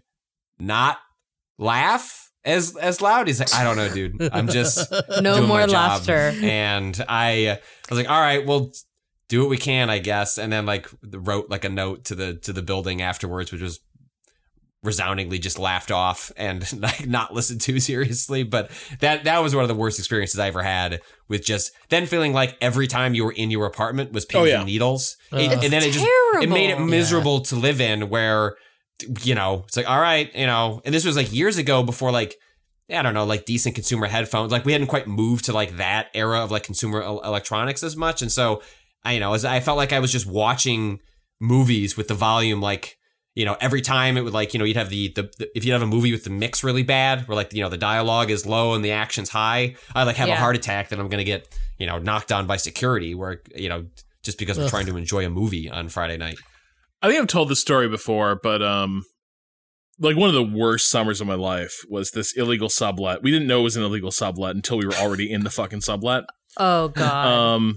MK was doing an internship out in Boston, so we schlepped out to a place we could afford, right? Which a lot of learning experiences. One, a wide angle lens can make a place look enormous. That is not. So we get in, and immediately I'm like, uh-oh, this isn't 3 rooms. This is effectively 1 room. Oh no. Like it's not open plan. It is 1 room that they've cut up weirdly. Where the illegal sublet thing became a real problem as well is that like the condo board, it was a condo building, didn't know that, had only sort of signed off on it. Like parts of the condo board have been like, yeah, who gives a shit? It's fine. And other people didn't know at all. The parking that we were supposed to have, if you know Boston at all, what we had, the parking, like parking comes to the spot. We get in there. We have a visitor's parking permit and nothing else. Visitors' parking permits in Boston expired after 3 days. Like, it was sort of like family could visit for a weekend and hang the tag in their windshield and like not be towed. But like you have to pay for parking in Boston. Like it's sort of they sort of control the car population of neighborhoods. Mm. Once they realize that your car is being illegally parked, you're a ticket magnet. And so I realized like real quick that I'm going to have to play hide the Camry, hide the 1997 Toyota Camry in Elizabeth Warren's neighborhood. Basically, this is where I'm staying. Like I'm living down the street from Elizabeth Warren's house. Oh my God.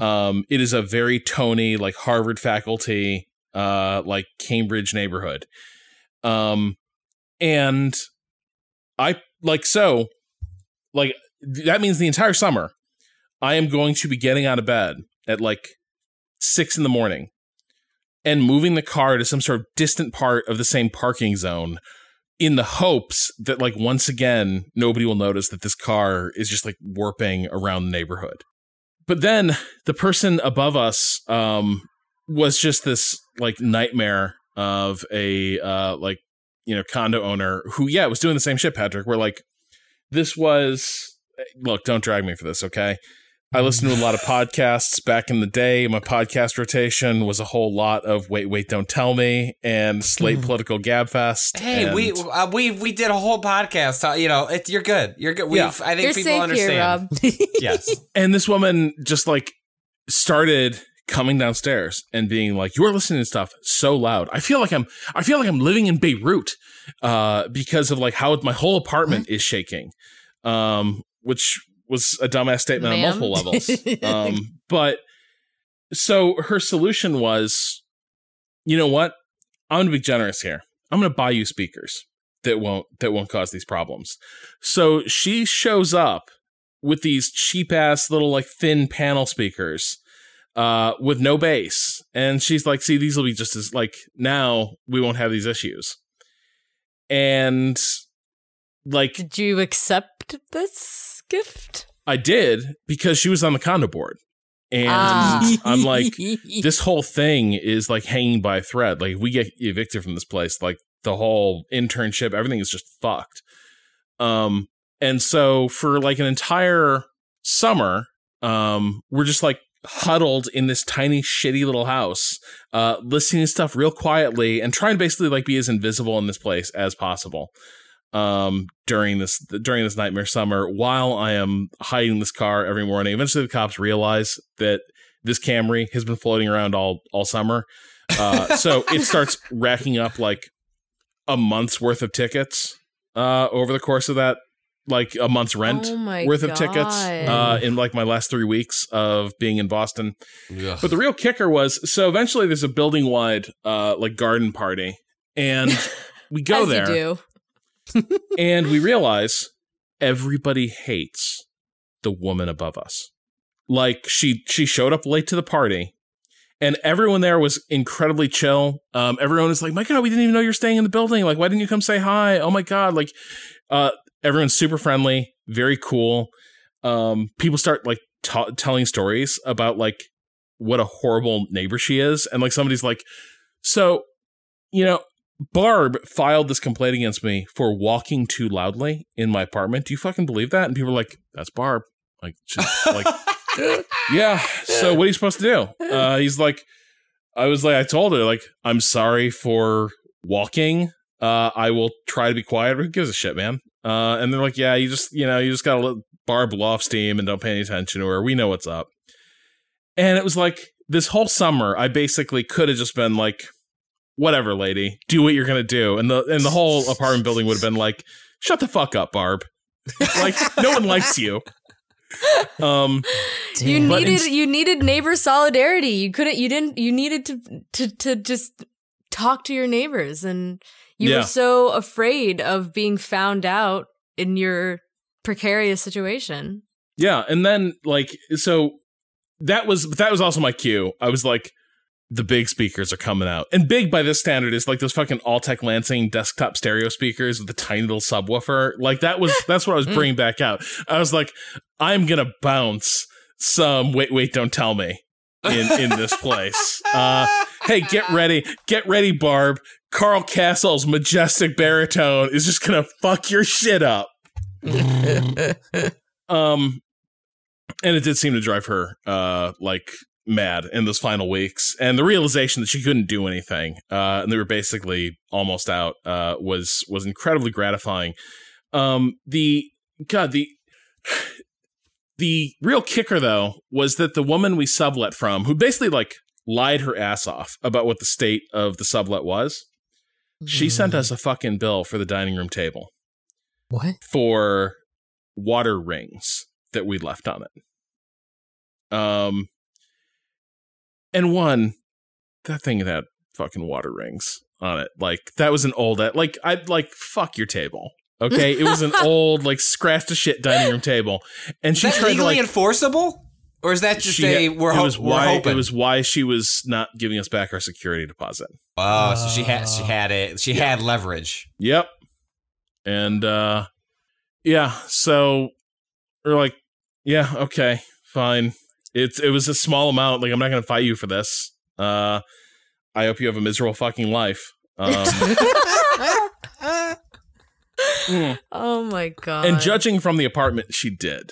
Like, it was like portrait of a tragic grad student in a lot of ways. So, like, you know, I hope she continued to just be utterly miserable. And she Barb has to live under Barb. Yeah. Maybe that summer was like her one summer away from Barb in her whole life. Just imagining how life could be different, not living in under Barb's Square. Reign. Oh, we were so far away. Like, Patrick, we were like 3 squares away from anywhere you and I have ever been in Boston. Wow. Like, just nowhere.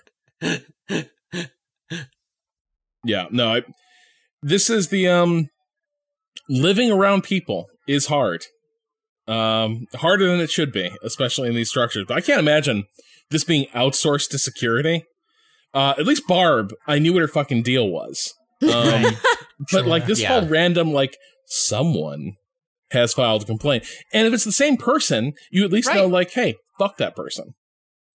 Or in a world where there was an issue that I could resolve, like, hey, is there something specific about the structure of the building or something you're doing on specific days of the week? Is your bedroom wall shared with where I have like my speakers plugged in? Because if so, then I don't know what your day is like, what your lifestyle is like. Or like, we swap phone numbers. It's like, hey, this is like a sensitive evening for me. Like, sure, okay, great. We'll do something else. We'll go out. You know, I mean, like, it was just, that's the part that like really bothered me, was like the inability to do anything about it. And to be told that it was that was just information they couldn't give out. Well, the other thing that alarms me too about a lot of those like new construction apartment buildings is so often they like photograph well, but they're cheap as hell. And so you get in there and you're like, most of them, I can just hear through the drywall. Like, and that was the thing. Like, what they were selling here were amenities. Like, there was nothing fancy about the apartment that we were in. It was a tiny LA apartment that had like some really good paint. But that's about it. Like, the hot tub in the pool, which did rule. Like, that I thoroughly enjoyed that year, to be able to get a beer and go down and go in a hot tub, a couple nights a week was great. At least that helped make up for the nightmare of being in the apartment, because you could at least leave the apartment and and enjoy yourself. Yeah, the thing I'm so happy about with the place I'm in right now is like these old industrial factory floors. Like, nothing penetrates those. So like, it is. I have never, including living in suburbs, I've never felt more isolated, like in terms of noise from neighbors. Just because like it's like a bunker, and that is what I need. That's what I need to feel at home and comfortable. All right, so last question here. This is from Robbie from Akron, Ohio. Hey, Waypoint crew, would you rather live in Europe for a year while receiving a $2,000 per month stipend, or go to the moon for 10 minutes? Your safety is guaranteed either way. No, it's not. It's fucking space. Pitch me again. Hold on. I need to hear the details more. Okay, you have a choice. You can go to the moon for 10 minutes. Yes. Safety guaranteed. You can live in Europe for 1 year, receiving, for the duration of your stay, $2,000 per month. What's the dollar to euro conversion right now? Yeah. Euro. That feels like not enough. $1 to 86 euros, so 2,000. That's getting me about, 1,700 euro a month. They don't say you have to live on 2,000 per month. But that's just extra. You're just getting that. Yeah. Yeah. I don't really know if I want to fuck with the moon. Fuck the moon. I'm not really interested in going there. I might run out of things to do on the moon in 5 minutes. You don't think you're going to spend you walk out, you're like, whoa, okay, I'm ready to go home now, bye. Yeah. You're just not going to spend all 10 minutes in in awe of the splendor of the pale blue dot before you see laid out. Do you know how small the pale blue dot is from the surface of the moon? It's not big. No. That's all the more reason to take it all in. You gotta really spend time to look at it, because it's kind of hard to find. Europe for a year. Here's the thing I don't understand about this is like, Europe for a year, but you are your expenses taken care of? Is this $2,000 just like spending money, or like? It's pretty clear. Are you surviving on $2,000 a year? There's a bucket of cash. This is $2,000. You got to figure out the rest, but I think that gives you a pretty good starting. It's not nothing. From home in Europe, I could work from home there. I would go to Europe. I would go to Europe. I don't think it's even a question. I feel like if I really, really wanted to, I could figure out Europe in a normal way, but I ain't getting to space with my safety guaranteed.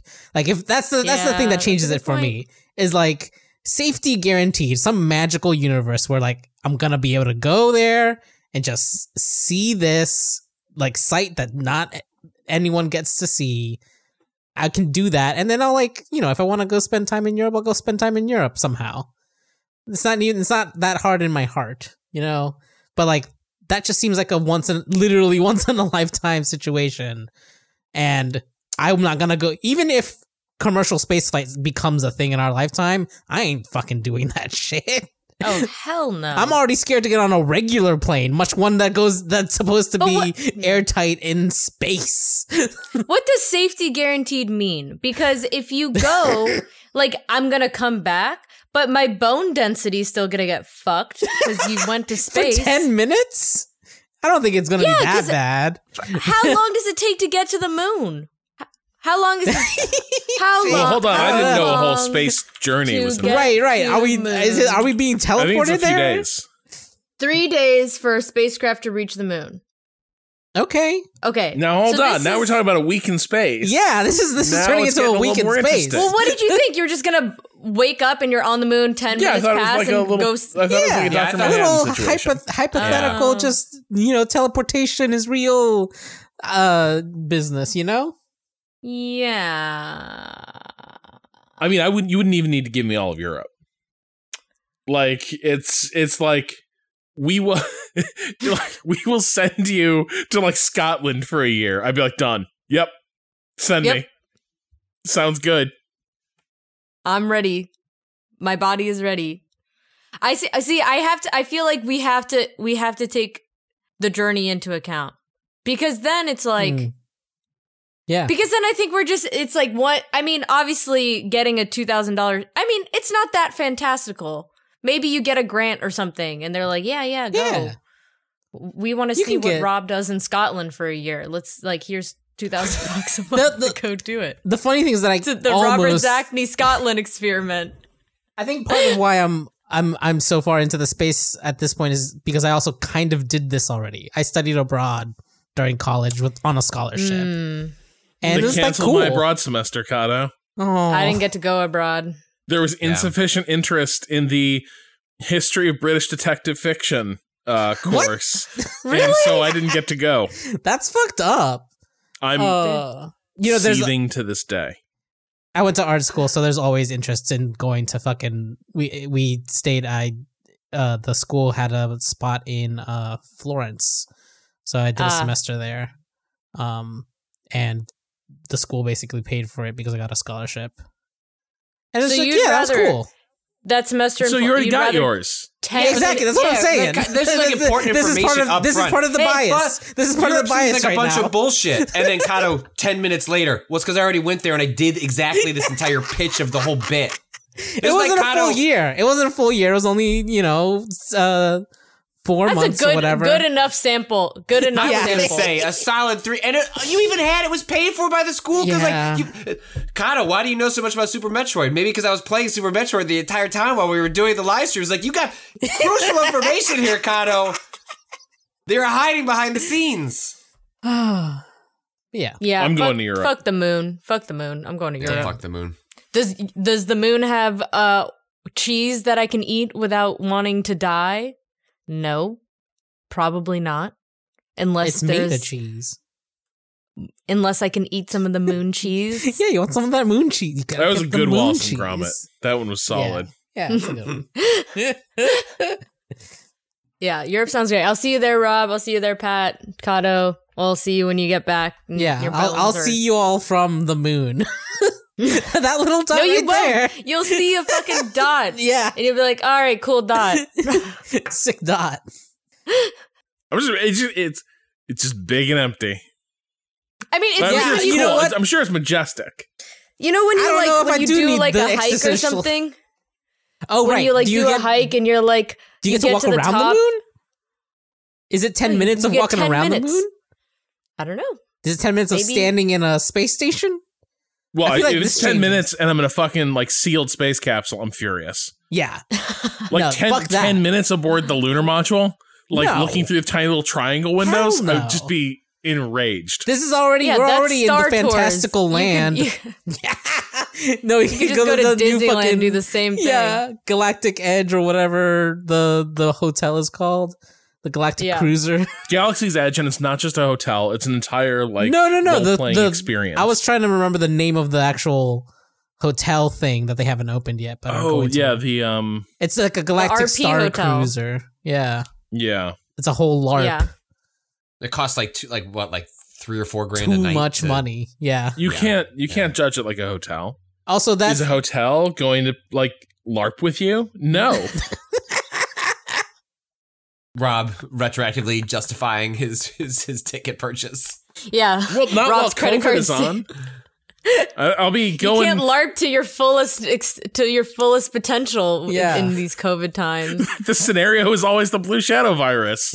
Right now, I'm not fucking with that shit. Yeah. I don't want to play that one. I don't want to be there for that. Well, Natalie, it's been so nice having you here for this. It's great having you back on the pod. And I guess my question is, when can you come and visit again? Tomorrow? Okay. Sick. I don't let's talk about a book or something. I don't know. Gotta change the schedule a little bit. Yeah. I think, but you are going to be around more. Yes. You are coming back on it's not the same contract you were on as an ex-intern, right? It's a better contract. Yeah, I'm not doing YouTube exports. So probably not. Eat shit, Kato and McKay.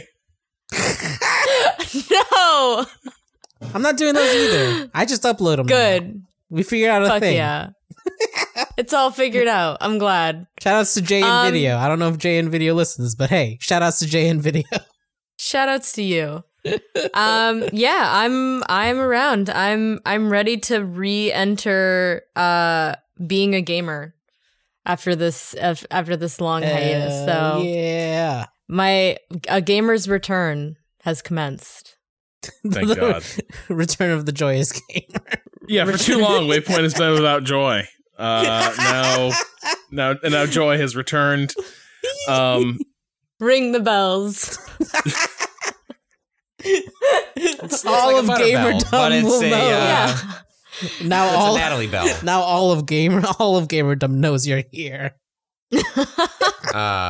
But for fear of people thinking this is just a weird bit, it should be like Natalie is coming back to be on some regularly on podcasts and streams and do a bunch of stuff with us. It's not the same as having a full-time collaborator, but she's gonna be around doing a bunch of really fun stuff, and we're also working on the other part, so stay tuned. But it's really exciting to have you back, Natalie. This has already been a lot of fun, and we've already got a lot of fun stuff planned for the future. But it's really cool that we're able to work this out. So we hope everyone else is as excited as we are. Yeah, thank you all. Hell yeah! A nice little birthday gift. Oh shit! Happy birthday! Today, right now? Holy shit! I forgot about that. Wow! Happy birthday! Thanks, guys. What are you doing for your birthday? Nothing. Just finally cracking open those Bloodborne boxes. Oh my god! Fuck, I actually did. God, we should talk about the Bloodborne board game at some point because I tried playing that. That game is fucking hard. Yeah, it is. That game is hard as fuck. I only opened one box, but like the Bloodborne of board games, or like it's just kind of a pain in the ass to play. Both. Yeah, a little bit of column A, a little bit of, much in the way that the mechanics are part of the difficulty in Bloodborne. It's all built in. It's both the enemies attacking you and what you have available to you. And reading this fucking rule book. Yeah, which we can talk about that later. There's so many things wrong in that rule book, which I was like, some of this doesn't make sense. And I looked it up. Like there's tons of errata? There's like an almost entire new rule book's worth of errata for the rule book that went out. That's apparently not good, Kato. No, it's not great. That's not good because it means the hard copy is useless. Yeah, once I understood it, it was like, okay, this is working a little bit more smoothly, but it was rough at first. Mm-hmm. It's neat though. We should play it sometime. We'll talk. Yeah, let's do it. Well, maybe next time Natalie comes out. Yeah. Maybe for Natalie's next birthday, she can make us all play through her Bloodborne like collector's set, which is like what, a dozen boxes. Let's say, do we even Waypoint Plus has done well, but do we have the budget to ship all of that back and forth from New York? You guys got that those extra bag fees for me lined up for my figurines? You just have to hold on. I have 1, 2, 3, 4. I have 5 of them. We'll figure out which ones we overlap on. You just bring the other 10. Yeah. Kato's got the core rule set covered. Yeah. And I'll bring all Natalie the is DLC. going to bring the Gascoigne collection. It's only all right. So that is a wrap on today's episode of Waypoint Radio. If you want more from Waypoint, you can follow us on Twitter at Waypoint, on Facebook and YouTube at Waypoint Vice. You can also go check out what we published on waypoint.vice.com. Lately, we published some terrific reviews. Moises, who you heard the other day, published a great review of Unsighted. Lewis Gordon reviewed Eternal Cylinder, which sounds like a really strange game from what is it, the Aces team who made Xenoclash. Ace team, yes. The Xenoclash 2, not as good as Xenoclash 1, but a weird first-person surrealist adventure game, like adventure action games. Just yeah, if you've never played Xenoclash, go track down one of those. I really like both of those quite a bit. I have not checked out this new one. They also make the those weird pinball games with the giant face. They've made 3 of them, and I've not played any of them. Yeah, it's like you'll know the art if it's there's a whole history vibe to them. They're called I don't know. Keep going. You keep doing your bit, and I'll look it up. I'm sure it's not. And also, Jake Costello reviewed the DLC for Outer Wilds, and sounded. Oh, I mean. It is tough to live up to the standard that the core game set. And so it was an understandably hard, high bar to clear. Doesn't quite sound like the DLC clears it, but it's a terrific review and well worth checking out over on waypoint.vice.com. This week, Patrick, have you figured out what the Weird Faces pinball game is? Yes, Rock of Ages. Rock of Ages. Oh! Rock of Ages 2. Bigger and bolder. Rock of Ages 3. Make and break. That last one came out last year. I remember when I got an email with a code for it, I was like, they're still making these? Which was not an insult to those. I guess those games do pinball well enough. I didn't know that was a pinball series. It has I wouldn't pinball elements, I call think, it right? pinball, really? At least the Well, one it's I was pinball thinking adjacent. of. Yeah, I mean, there's a ball and you roll it towards things and there's stuff. I don't know. I like that. So, Wikipedia describes Rock of Ages 3 Make and Break as a tower defense racing video game. Yeah, I could see that. Back in. I mean, aren't you basically defending towers and racing? Yeah. I've never played it. I don't know. I just ball? remember seeing the art. It was a big ball, so I just assumed it was. That's like 3 great tastes that go together. So this week we are getting some exciting things ready for the Waypoint Plus feed. It's Stocktober, and we are reading the book that loosely inspired it, Roadside Picnic. We're doing a show on it this Wednesday, so get your questions in about the book before then. After that, we're watching the Tarkovsky film before we embark on a proper Waypoint 101 playthrough of Stalker, Shadow of Chernobyl. I think we'll be using the Zone Reclamation Project sort of mod / set of fixes. All stalkers are valid is our position, but this is going to be as close to vanilla as we feel like getting. So if you just want to play along with us, that's what we're doing. If that sounds good, or if you just want more Waypoint, you can go to waypointplus.com and subscribe. Not only do you get access to our premium feed, but you're also helping support Waypoint, and especially Waypoint streams. This week, we're streaming a few things. Kirby's Fucked Up Golf Adventure. Is that the title right? Yep. Yeah, that's how it's called. Yep. That's how it felt to play it. Sakurai if you would like to watch... Hey, let's curse in this one. Mm-hmm. Yeah, Kirby says fuck. Well, it's the his new game is a post-apocalypse, so, let Kirby say fuck. He's stressed. Yeah, if you want to watch Kato get his ass kicked at golf, then you can tune in on Tuesday afternoon. Look, I was 1 point off from drawing that third game. How many games did we play? Jesus. Was that 3? I won 1, you won 1, then you won that last one on because I can't count. Damn. You couldn't. It was delightful watching you do that that last hit, we were like, I got this. Like, lined up shot. The whole time, the chat is screaming, and I'm just giggling internally. I was like, he didn't do the math right. Like, this shot's not going to help him. Art school Kato. God. I got a 5 on the AP Calc test. I can't add, though. After a certain point, math diverges from arithmetic. Yeah, it really does. They never reconnect again. It really does. Also, I think later this week, and this is the real reason I think we brought Natalie back, it's co-op shooter season. Yeah. The plan right now is to play some Back 4 Blood. But yeah, we need some shooters out here. We need to upgrade the fire team. We need Natalie to bring those Valorant skills back to Waypoint and just unleash on zombies or xenomorphs or whatever gets in our path. So our plan is on Friday to check out Back 4 Blood, unless something untoward happens with Back 4 Blood. Let's say. Yeah. But we're pretty. I liked Left 4 Dead a lot.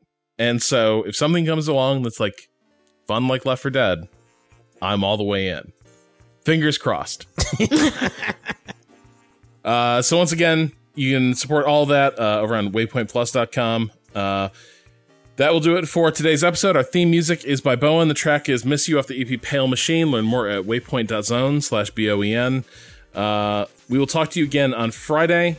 And until then, fuck capitalism. Go home. Welcome back, Natalie. Aww. Welcome back, Natalie. Thanks, guys.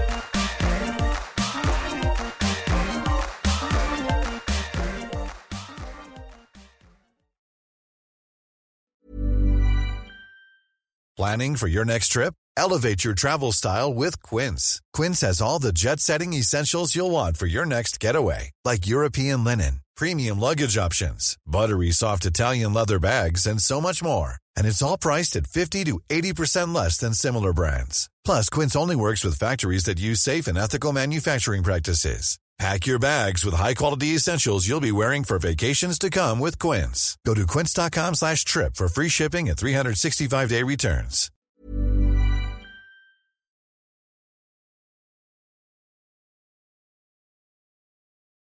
All right, everyone on time.is? No, I'm not, because I was taking that screenshot. But now I am. All right. Shall we all go on 36? Extremely fast. Wow. I like it. Woo! I was ready for it. I might have been too ready for it. I don't know. I'm God damn it. very accurate with my claps. So. Hey, it's World Animal Day. Shout outs to animals. They rock. Sorry about the mass extinction. Sorry. Good luck. Sorry for torching your home. Just tell all the animals this quote from Babe Ruth a little more down. Yesterday's home run don't win today's games. Sorry, animals. Become better animals. Humans Adapt. are different. Yesterday's animals don't win today's Earth, is what I think. If I were an animal today, I would simply evolve and become both more attuned to my environment and more capable of controlling it. Yeah. Simply. I would simply start a animal revolution against humans. They tried that. There's a whole book about it. Okay. It was disappointing in a lot of ways. Okay. Yeah, the big takeaway is that pigs are not they are not the revolutionary leaders you're hoping for. Oh, okay. I thought you were. There was a novelization of that movie that I saw the other week. The Aristocats? No. The fucking Rise of the Planet of the Apes. Oh, yeah. Where animals actually raise like a fucking revolution against humankind. Those movies are pretty good. I like them. I've never seen them. I watched the first one. It was sad. Yeah. It was kind of fucked up. Damn. That sucks. Ripped to monkeys, but I'm different. Yeah.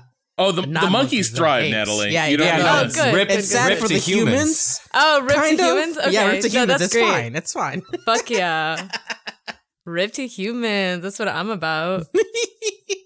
All right, here I go. Monkey mode. Well, what Natalie did over the thing was get fucking blackpilled. Yeah, that's what I did on my hiatus. Just irony full poison. doomer mode. Doomer times. All right, serious time now. Oh, okay. Oh. Very serious Oh, no. podcast. All right, Wow. come on. Wait, Ryan, this is a serious podcast? Rob trying out his future dad voice on me. Didn't work, Dad. How's that going with Mina? How does she take that? When you Mina's say serious time, Mina, how does she respond?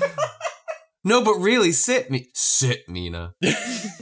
This is Zachny talking to you now. Mina gets very pushy. Mina's in charge, and we it's basically better for everyone if that remains the case. So this morning, for instance, I was woken up at 6:30 because Mina had gotten hold of a sock, and that always just fires her up. And she ain't going. You can't get her back to sleep after she got hold of a sock. This is like a used sock. Like a coach speech, like before out for the big game, before we go through the tunnel, is just a little sock discovery by Mina. Like, I'm ready to go. Send me out there, coach. I'm ready to beat the shit out of him. Oh yeah, she's absolutely feral. After she gets hold of a sock, she's like flips it in the air, like snaps her teeth at it. She has a great time, and you can't sleep. All right, I would love to know that joy. I mean, Rob, I think you need to concede that the podcast has started. Twice now you've attempted to do I'm going to do an intro. What's good, Internet? It's Spooktober 4th, and you are listening to